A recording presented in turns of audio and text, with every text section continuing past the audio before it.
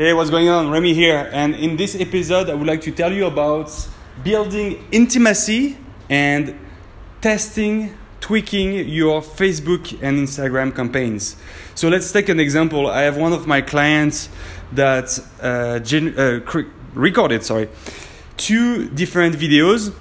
Why am I asking my clients to record their own videos? Because we want to build intimacy. We don't want to use a generic video ad from a spokesperson, let's say. Because the issue is that if you use a spokesperson, then, when you're going to call your leads to schedule the appointment, they're going to say, hey, is it the girl or is it the guy from the video? Oh, no, actually, that's just a spokesperson. And then you're breaking the relationship already. So that's why it's so important for you to record your own video so that they see you on the video. You speak with them on the phone. Maybe you send them a customized video reminder, for their appointments so that they do show up. And then it's again the same person that is going to offer them a free consultation, and that's that same person that is also going to close the deal, right? So we start from the video until up to the close with the same person, so that we keep that rapport. So one of my clients recorded 2 videos, and we just tested those 2 videos. One video didn't generate one lead. The video was not working. It was a pretty good video.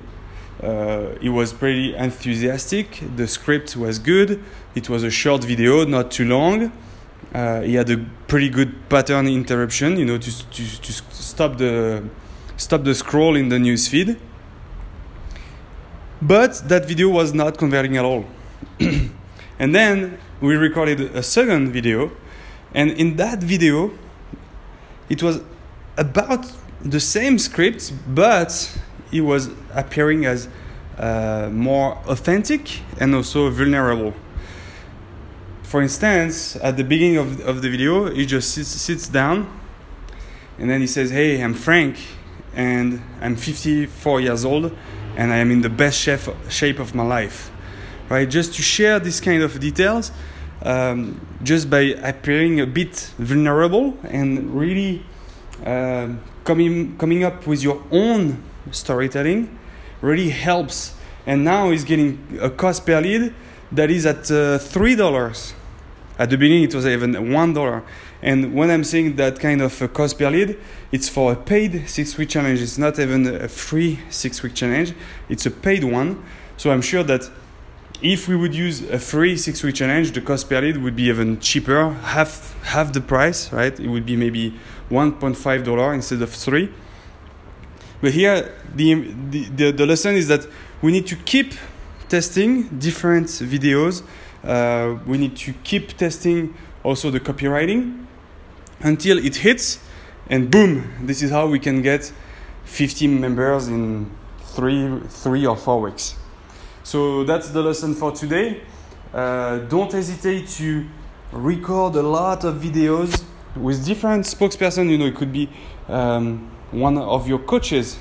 It could be, the front desk manager. It could be whatever. Just keep testing, record a bunch of videos. Or even if it's you as the gym owner, just record a lot of videos.